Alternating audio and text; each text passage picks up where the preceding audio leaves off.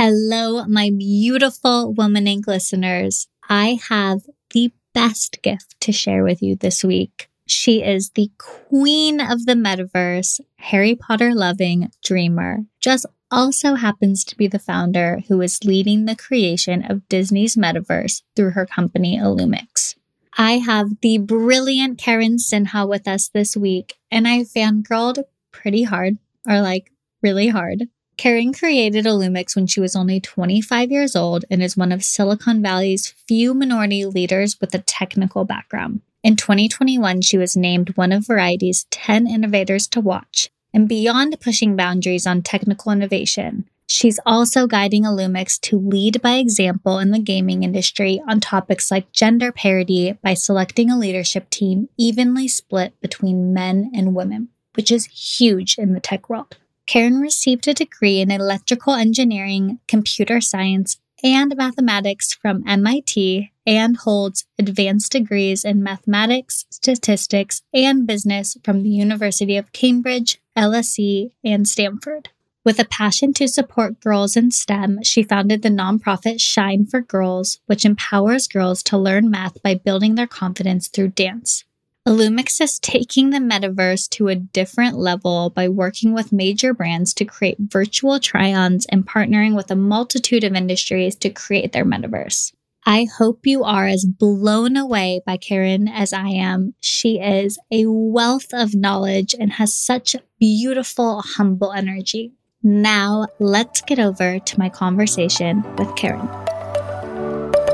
Welcome to the Woman Inc. podcast. This is the place for the new generation of women looking to lead the life of their absolute dreams. I'm your host, Jenna Toddy, entrepreneur, life coach, and strategist for modern businesswomen and entrepreneurs. I am a city girl, sriracha lover, and that friend who will hype you up when you forget how powerful you truly are. I am on a mission to make Women Inc. the most powerful network of women who are leveling up, owning what they want, and becoming who they've always wanted to be. Have you ever wondered what it would look like if you went all in on yourself? No turning back. If so, you are in the right place, my girl. Let's get started. Thank you so much for coming on the podcast. Like I just said, fangirling hard. I'm very excited. I'm really excited to be here. Thanks for having me. Absolutely. Okay, so I think you have maybe the craziest background I've ever seen, like the most impressive background of anyone I've ever heard of. So first, please walk us through. I mean, you went to Cambridge, you have a graduate degree from Stanford, MIT. I mean, how are you sleeping, Karen? How are you sleeping? No, honestly, a lot of the academic background, I think, was less about it being very planned and this always being my path and more about just saying yes to opportunities as they came up. I never actually thought about myself as an engineer growing up. I didn't have access to engineering classes. I didn't code in high school, none of that. And so it was really when I went to MIT and I felt the energy during like a visitor weekend, I fell completely in love with the institution. And that's how it became my top choice, and I ended up going there for undergraduate. And it was really only senior year of college that I really understood that I wanted to go and do graduate school. And I started applying for scholarships. And that's when, going to the UK, living abroad, which had always been something I'd thought about in the back of my mind, became a real opportunity for me. And so when that presented itself, I just said yes. And I didn't have a totally firm idea on how that would play out. But I think a lot of how I've landed where I am has been just taking the time and being always open to I think path can be later than you expect. There's so much pressure today for people to know what their life path is from a very young age, or an expectation that at least by college or at least by grad school, you have to know what you're doing. I really came across tech and media and entertainment and the kind of confluence of all of those different pieces when I was maybe 24 or 25 for the first time. And that was really when I found that aha moment of this is definitely what I'm meant to do and what I think about all the time, even though I think those pieces had been woven into my story throughout. So it's less, I think, about it being a huge intimidating block of, I did go to MIT and I studied electrical engineering and computer science and math, and then Cambridge and did more math, and then LSE and Stanford to do, more on the machine learning side, as well as kind of business school at Stanford. And so it sounds, I think, like a lot, but it was really just about it being a step by step finding what the right path was for me and just pursuing what I really enjoyed. Yeah. And I mean, so you were 25, which is the age you just mentioned when you started your company, Illumix, right? Yes, that's correct. Which is very young to start this company. First of all, I don't know if there's so much to know in this space. So I'm just going to pretend I know nothing and ask you questions little by little for anyone who's just so curious about this world. So Illumix is blank. Can you fill in that blank? Sure. So, we are really a foundational engine or infrastructure company that's focused on bringing the digital and physical worlds together. I think in today's diction, and you could think about us as an infrastructure or engine content play inside of the metaverse. Previously we really more defined ourselves about that intersection point between digital and physical. And that was really the inspiration for the company is, can we power this next generation of content where it's not about being locked into our screens or our phones, but is really about a 3D immersive world where we're actually more a part of the real world than ever before. And I think that's really the nugget that started this entire company. And that's what I think the mission has been and stayed true to throughout the journey. And what was the point where you knew this was the company you were going to create? What was the aha moment, if there was one?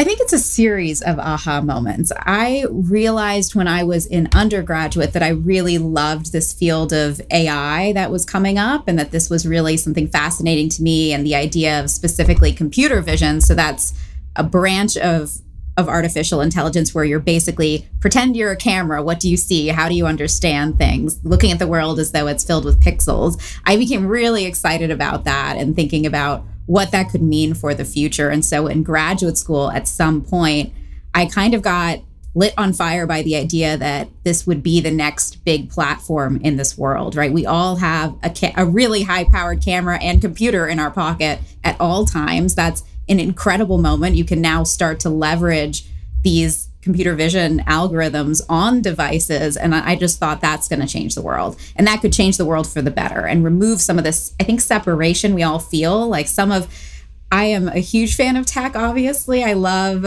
everything and the freedom and the connection that the digital world affords. But it is different than meeting someone in real life or having real physical experiences. And I think in the last 2 years, we've experienced that very sharply. And so I became and this must have been in 2015, I think.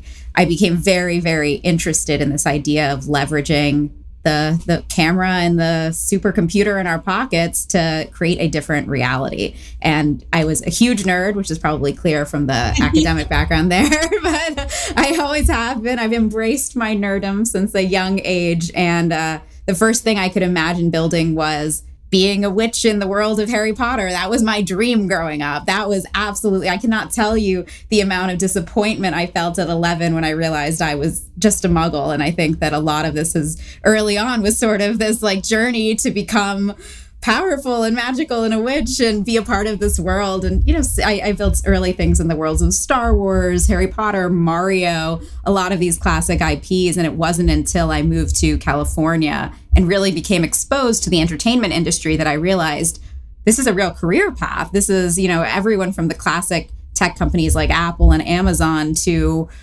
big entertainment studios like Disney have really been thinking about how to merge technology and media together. And I felt that this was a unique perspective and one that would be important for the future. And so I jumped off and did it on my own.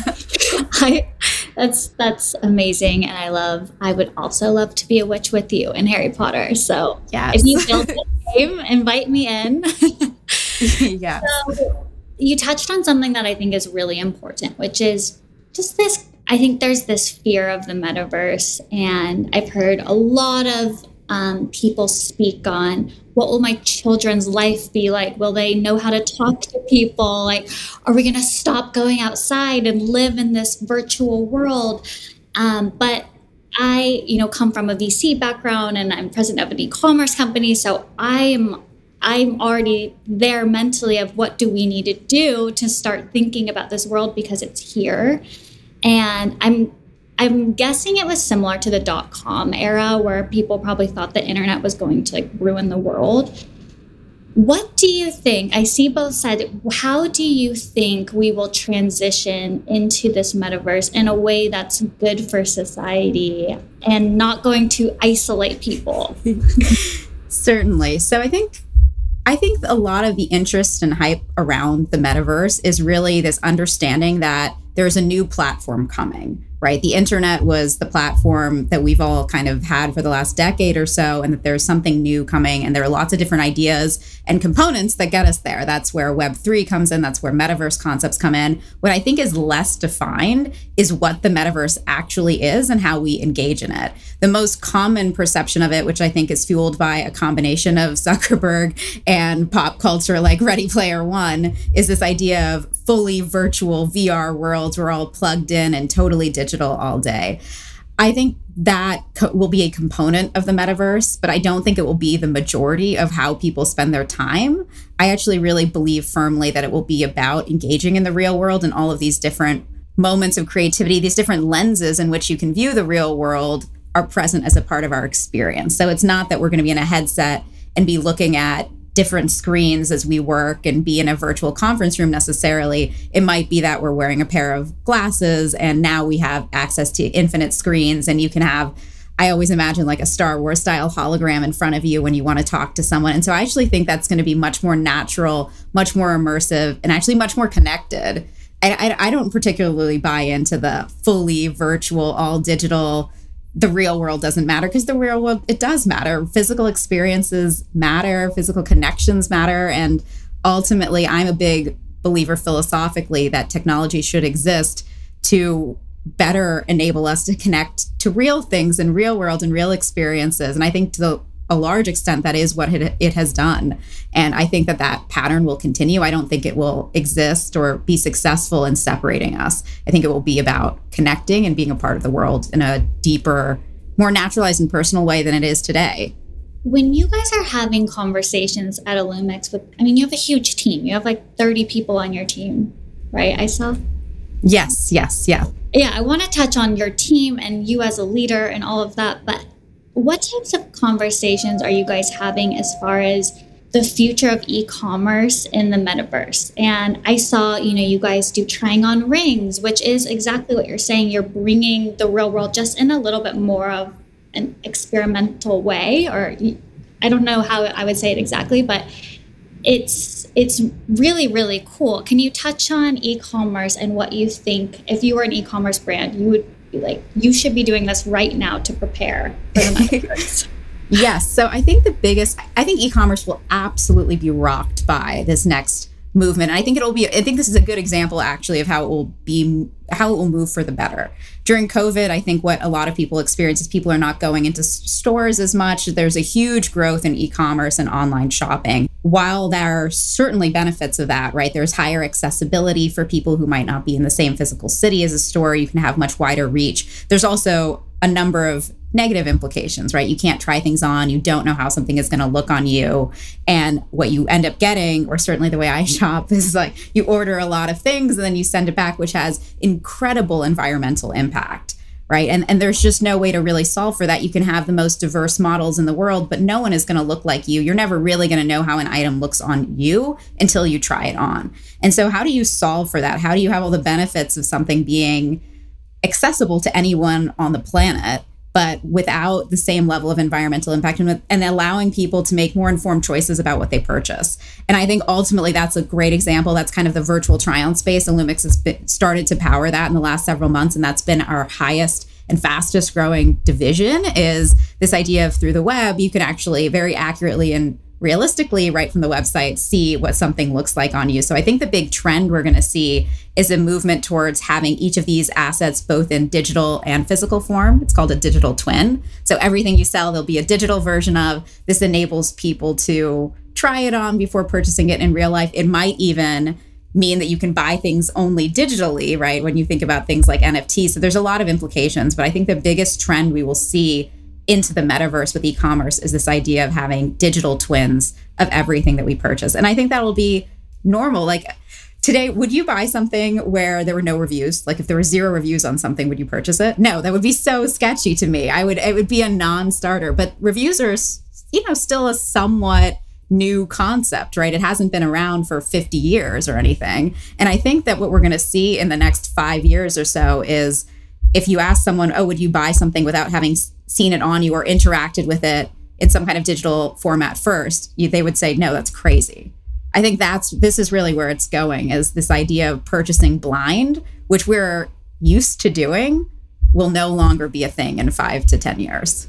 Totally. I mean, I think Rent the Runway did that really well, not in a virtual sense, but have you ever rented and you can see all the girls wearing the dress and you're like, that's not what it looks like, or it looks better than I thought it looked like. That's great. So other than trying things on, obviously, what if you have something like a scenting company? I'm asking selfishly, but something where you can't try it on and you need another sense to be able to experience that. So I think that this is where some of the work around haptics and this idea of, at a high level, if we look at the biggest trends in technology, it's been about where the computer is, how powerful it is, and how it exists, right? Whether it was a supercomputer that was super limited in terms of who could access it, to these big clunky computers that now you could have several machines of, in graduate schools or in some homes, all the way down to personal computer, or laptop, mobile phone, where now you have this in your pocket. That was really the genius of Steve Jobs, was realizing there was a moment where it could go from being connected like a BlackBerry to actually having a computer in your pocket. I think the next phase of that is having the augmentation of all of this as a part of our body, whether it's like the clothes we're wearing, whether it's the glasses or contacts on our face, whether it's something in our ears, and perhaps even something that incorporates something like a scent kind of component to it. So I think eventually that will be something that will be translatable. We're probably further out. Visual is certainly, I think, the sense that's pushing forward the most aggressively right now. But, I've actually spoken to a number of brands in that space, and a lot of how they're thinking about communicating it when they think about digital twins is through a visual medium, is almost through pairing with an artist and thinking about what would be the visual representation as an NFT. How do you express that so that, I think different scents certainly evoke different emotions. And I think if you can find the right visual pair, that's probably the bridge until we get into truly being able to have every sense engaged with the metaverse. And we're just not quite there yet from a hardware perspective. Right. Certain hardware will come into play there. At some point, I think so. So let's bring you back to 25-year-old Karen. And you've grown this team, like I said, to about 30 people. How have you as a leader been able to really grow as a woman as well in this very male-dominated world? How have you feel like you've gained the support of your team to trust you, to trust this vision, to come on board and follow you? This is a good question. I think it's actually the single most important quality in an entrepreneur, getting people to believe in your vision, being able to bring in the highest quality people and align them. That's the shortcut to success. I mean, that's actually the essential backbones of what it takes to build a company. And so I would say at the first level, a lot of what you do as a founder when you're in execution mode, outside of the kind of determining direction and pieces like that, is be able to tell your story well. If you can't do that, you're going to struggle at finding funding. You're going to struggle at hiring the best people. So I think this is the question I ask all young founders when they are looking at starting a company is, how does your company fill in the blank to, in 5 years and 10 years, the world will look like X? How does what you're doing change? Like, what is the big vision here? Because if you can't express what is the world that we're building towards, it becomes, I think, a lot harder to bring in the best people. When you have a really clear vision of this is what the future is going to look like, and backwarding into this is how my company plays a critical role towards it, I actually think that's exciting. The best, smartest people, they want to work on something that feels important, that feels like they're building the future, that, lights them up. Everyone wants to be alive, right? I think people, even if you're viewing it as a 9-to-5, and most people joining a startup, to be clear, are definitely not, when you're really looking at dedicating that much of your life and your energy towards something, you need to believe in something. You need to have that North Star. And I think as an entrepreneur, if you can communicate that effectively, and if you can find the right group of people who believe in that and bring them in, you can bring in the right type of people. And a lot of that is actually listening. In interviews early on, especially with the first 5 to 10 people, I spent most of the time, I basically did 2 things. One, I would talk to the smartest people in the field I possibly could. And if, they were out of reach, I would ask, who are the 3 best people you've ever worked with? And can I speak with them? And basically through that method, I was able to talk to some of the best people in the field. And when you really listen to what those people have to say, there's usually one in that group that is looking for something more, that is excited, and you can hear it in their voice. You can hear what makes them tick, what gets them excited, what they want to be doing, right? Like, what is it that motivates them to get up and go to work every day? And when you find something that you think is aligned with the company, and then you're able to really express what you're doing, that tended to be the magic of how you hire the best people. It's that combination of who are the 3 best people and really being able to express and listen to them about how they think about the future. And then I think the second piece, and there's inherent trust in that. There's inherent trust that's required. The second piece is when someone's actually in the company, and that goes down to how you act, not what you say. It's what you do to gain trust. Are you transparent? Do you give people autonomy? Are you checking in with people? Are you listening to your teammates, to the market, to your customers? I think there's a huge amount of humility where, as a leader, I specifically hired people that knew a lot more than I did. That's the key, right? You want the team around you to be excellent. If I can do something better than the person I hire, then that's not a good hire. And so I think by bringing in great people and giving them freedom to go and execute, as long as you are aligning them, as long as you are growing them, and you are being honest with them about everything that you can and transparent, you create a huge environment of trust so that even in tough times, people want to follow you. So speaking on funding, you have raised, I think it was 13 million, right? Which is incredible. Michael Bay, one of your investors, which is incredible. How did you prepare for those meetings? And I know it's probably such a just like nerve-wracking meeting to walk into and be like, hey, I'm doing this thing. Can you give me money? Like, just the inherent nature of that conversation, I think it is nerve-wracking. How did you prepare for those talks? So it's a combination of, obviously there's certain things you do to prepare. You make sure you work on your pitch deck, you have your data rooms available. There's sort of the tangible pieces where you can go in and know you're ready. But I don't get terribly nervous in those meetings for, I think, 3 reasons. One, you're going to do a lot of them and get rejected from most. And once you wrap your head around that, each individual meeting loses a little bit of its fear. This isn't the end all be all. This is about, I think that this goes to the second point. It's about changing your mindset on these meetings. It's not about, I'm begging you for money, right? This is about just as much about you as a founder finding the right fit for you. You're trying to learn just as much about that VC or that investor as they're trying to learn about you. And if it's not a right fit and it's, they don't give you money, or if you don't like them and you don't want to accept their money, that's fine, right? It's almost like dating, right? It's okay. That you really want the best person on board who understands you and your vision. And ultimately, I think those things naturally align.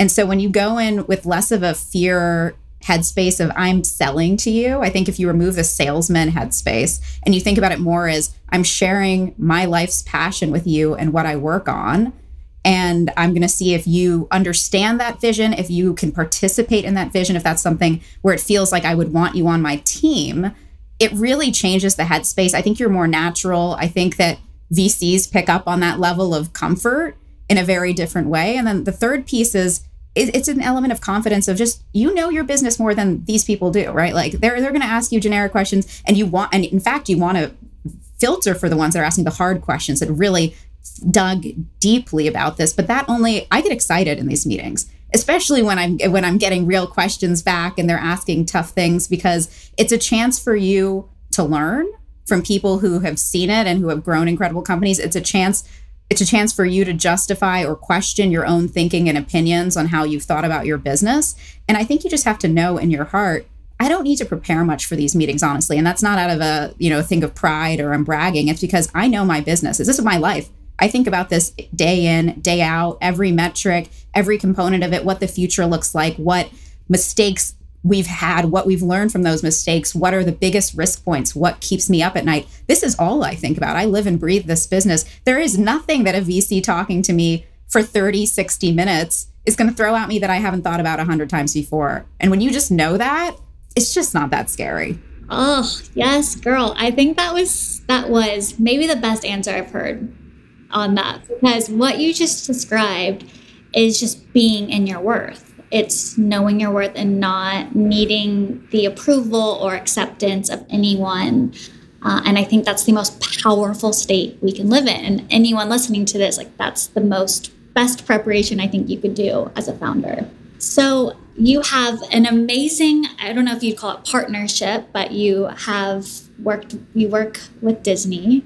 Can you talk about that collaboration partnership and how that came to be? We were a part of the Disney Accelerator, which was an incredible program for us. You know, we were speaking to Disney for a while, as I think they're one of the greatest entertainment companies in the world. They have, I would argue, probably the best IP collection in the world. And we are really operating at the intersection of the future of media, right? How do we create that technology that operates at the future of media? And I think that's very aligned to, I have always been a huge Disney fan, the stories, the movies. And, I actually even did reports in business school. I did an independent study on the company because it's steeped in this very deep tradition of technology and this concept of, Walt's concept of tomorrow. And there was something very aligned about that. So when we had the opportunity to potentially work with Disney or, receive an investment from the Disney Accelerator, that was something that we certainly jumped at. And I can see a lot of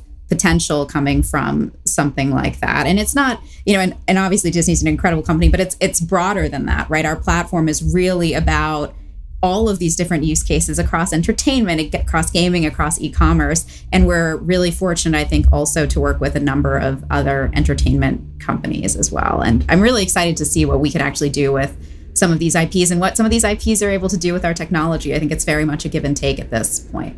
So when you talk to these companies, not just Disney, but when you're going out there and you're talking to these really big companies, how do you feel like the market in general is looking at the virtual world? Is real estate the biggest thing? Should people be buying real estate in the metaverse? Like, what would you say is the most important thing to focus on right now? I think when I speak to these companies, a lot of people are in the headspace of they know this will be the future, but they don't know when it will be in the future. And they don't necessarily know how to best engage in a way that's valuable today and tomorrow. And I think that's really where Illumix comes in, is we're presenting a platform that creates value today for today's consumers, today's customers. It doesn't require hardware or a headset or something that's in the distant future, but something that when you onboard, you sort of have, I kind of joke, it's metaverse insurance, right? Once you have your 3D assets and experiences on our platform, you're sort of guaranteed no matter which direction the market goes in, we will be the ones connecting you into it. We will be the ones powering your experiences throughout those different end ecosystems. And so I think the biggest gap today is a lot of the things, frankly, that are happening in the fully virtual world, buying real estate, for example, which you brought up, I think are almost more experiments, right? They're in that innovation budget is what I'll call it, quote unquote, where you're doing something to see if it becomes useful, but you're not really completely sure of the value today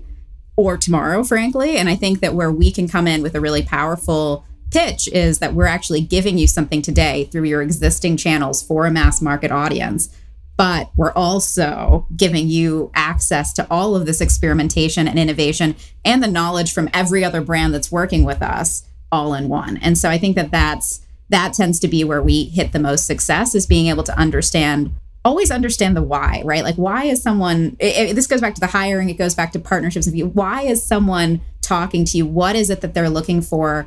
So much of, and one of the biggest lessons I've learned in the last 2 years has been around the art of listening. I think a lot of times as a startup, and it's just the expectation, you walk into a meeting or a pitch and you're told to explain your company, and the tendency is to take up the whole time talking about yourself, selling yourself. And I actually don't think that's particularly effective. Like, you might have to give an overview, but the best way to sell yourself and your company is to ask questions up front. What are you interested in this space? What are you doing in this space? Understanding how they're thinking about it will enable you to create a pitch that's customized for them. And that is going to work so much better. People want to hear basically their own thoughts put back at them in a new way, or with some kind of additive format. And so if they say, I'm really interested in the metaverse because I really believe fully virtual worlds are going to be the future, then I kind of know up front that my whole pitch on AR may not land as well. And actually what I need to do is connect their thinking on the metaverse to today and saying, okay, well, that's great. And that certainly will be a part of what tomorrow is. The question is, how can you engage in that world and also have value today and accessibility today and people who aren't engaged in a fully virtual world? And they're like, yeah, that makes sense. And then you can kind of pitch yourself versus some people who are like, I don't really believe in the metaverse and virtual worlds, in which case I can come in with something like, that makes perfect sense. That's definitely out in the future. It's really about using technology to connect to the real world. And they'll say, yes, that's exactly what I mean. It's the same thing, same company, but by understanding how they think about it, you can do something where basically their reaction should be, yes, that makes sense. And that's what I want to do. Yeah, you're speaking their language. Exactly. So when you think of, first of all, you're a founder and this is a world that is so untapped that your mind is probably racing a million miles per second every day of all the ideas and ways that you can advance your technology, go into this world, go into this part of it. How do you just check out for a second and rest and just feel like in your power and not needing to be on? Like what are the things you do to just escape that for a bit? You know, I think that the back of my mind is almost always thinking about the company in some kind of way, but I think that there's a really large difference between it being at the forefront of your mind versus kind of on the back burner. I have lots of moments in my day where I'm sort of not actively thinking about it. I think the most clear for me is when I physically remove myself from my space. I am a big believer that your environment dictates your mood, can dictate what you're thinking about, and has a huge amount of impact. I think people actually devalue how much your space impacts your head. And so for me, the biggest thing I do every afternoon, I take a walk. And that's a chance for me to it's a huge de-stressor moment for me, getting sunshine, or occasionally it's fog and rain since I live in San Francisco, but even just getting some fresh air and feeling something on my face for a second and being able to walk around, I think is incredibly beneficial. I really am a huge believer, and this came back from the days in which I was, doing math basically as a career, that walking is one of the best ways to keep your mind and body in synchronicity. And so I'm a huge fan of just going and walking, and it just clears your head. It lets you breathe, it de-stresses you, and it's a sort of this incredible natural reset moment. So every afternoon I take a walk. I think that's probably the biggest thing I do. When you think of the future of Illumix, what are you most excited about? When I think about the future of Illumix, it's actually more tied to when I think about the future period. Like, I am really genuinely so excited for, I think, this idea of, I'm looking out the window right now of when digital objects, where there could be digital things flying through the windows, where I could see, digital pets on the roofs, or, whatever it is. I think that there's like a future that is coming here sooner than we expect, within the next 5-10 years, generously, that's going to look completely different and be this sort of imagination come to life.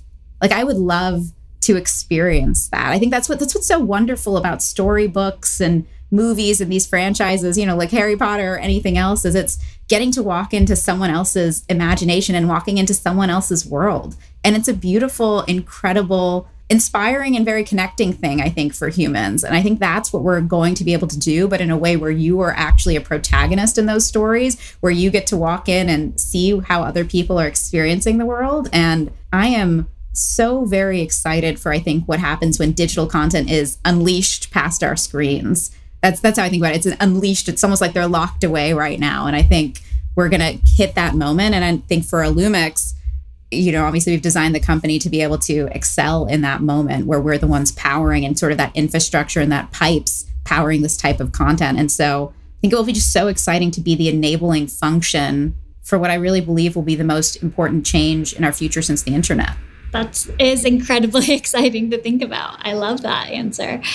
So last question. This has been an amazing interview. I can't wait to listen back and probably take a million notes on all of the things you're saying. We actually have a weekly, every other week now, we have like a virtual reality task team meeting where we go through all amazing. So it'll probably be on the screen in our meeting. What would you say is your number one piece of advice for a woman who is wanting to start her own business? Think big. It sounds obvious and basic, but specifically for women, it's the biggest challenge I see is that they come and it's almost like it's almost like the idea starts big and you start to make it smaller and smaller to make it feel more achievable. I think I see a lot of that in the women I mentor or, after conferences who come up with me.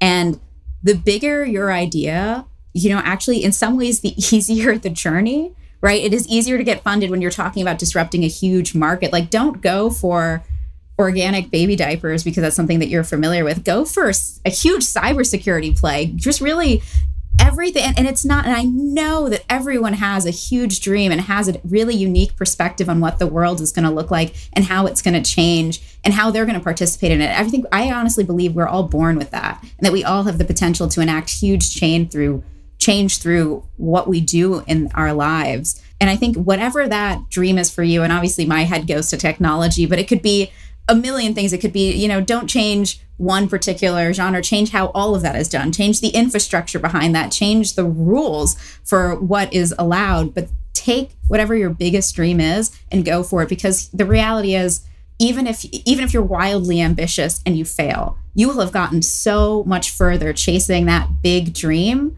than you would have going after the small thing. And the reality is, I think, it's sort of a suitcase problem. I actually literally have the suitcase problem all the time, is no matter what size suitcase I put, I fill it. Even when I tell myself I'm not, you always fill the suitcase. If you tell yourself, I'm going to give myself a year for this small goal versus I'm going to give myself a year for this huge goal, you're going to fill that time. And so you might as well go for the big goal, because even if you don't get there, you'll get 5x further than the small. So my biggest advice is just don't shy away from, I think, the vastness of your own potential. That is absolutely brilliant. I think we should make that the title of your episode. So good. Karen, thank you so much for your time today. I know it's a Saturday and you're super busy. I loved chatting with you. And yeah, thank you so much for coming on. Thank you so much for having me. I've had so much fun.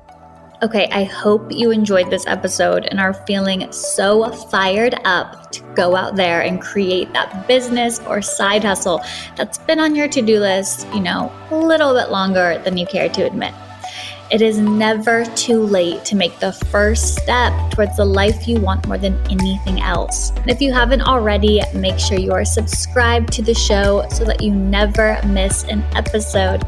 Thank you so much for tuning in. Until next time, keep becoming the woman of your wildest dreams.